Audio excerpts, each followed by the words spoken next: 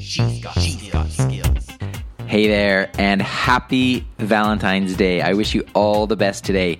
And in honor of Valentine's Day, I've got a couple of tips for you today. A couple of different things that you can say to Lexi to get you in the mood for Valentine's Day and to help you celebrate. All right, so let's get right to it, shall we? This is kind of like a bonus command today because I normally do these on Saturdays, but since it's Valentine's Day, hey, here we go.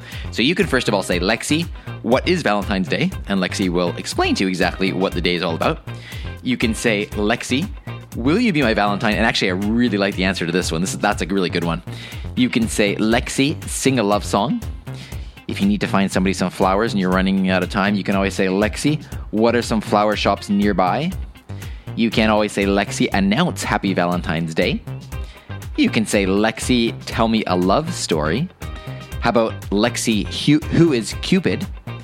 And how about this last one? Lexi, tell me a Valentine's Day joke. And I got a pretty good one when I asked her about that one. So there you go. Some things to have some fun with and to help celebrate Valentine's Day.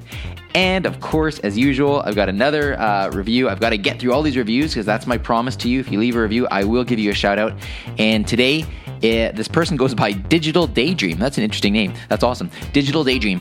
And Digital Daydream, it's a little bit of a tongue twister, writes, it's more than just a voice. 5 stars. I listened in to learn all the new things about Lexi. I was able to set my mother up as well and teach her to. Not only can I use Lexi for the basic stuff, but I get to learn new things that help me with my ecosystem. Thank you for the website as well. Oftentimes I hear something and then we'll go to the website to learn more. So thanks so much, Digital Daydream, again for the review. I really, really, really appreciate it. And I hope that you are having a wonderful Valentine's Day. All right, take care. Talk to you tomorrow.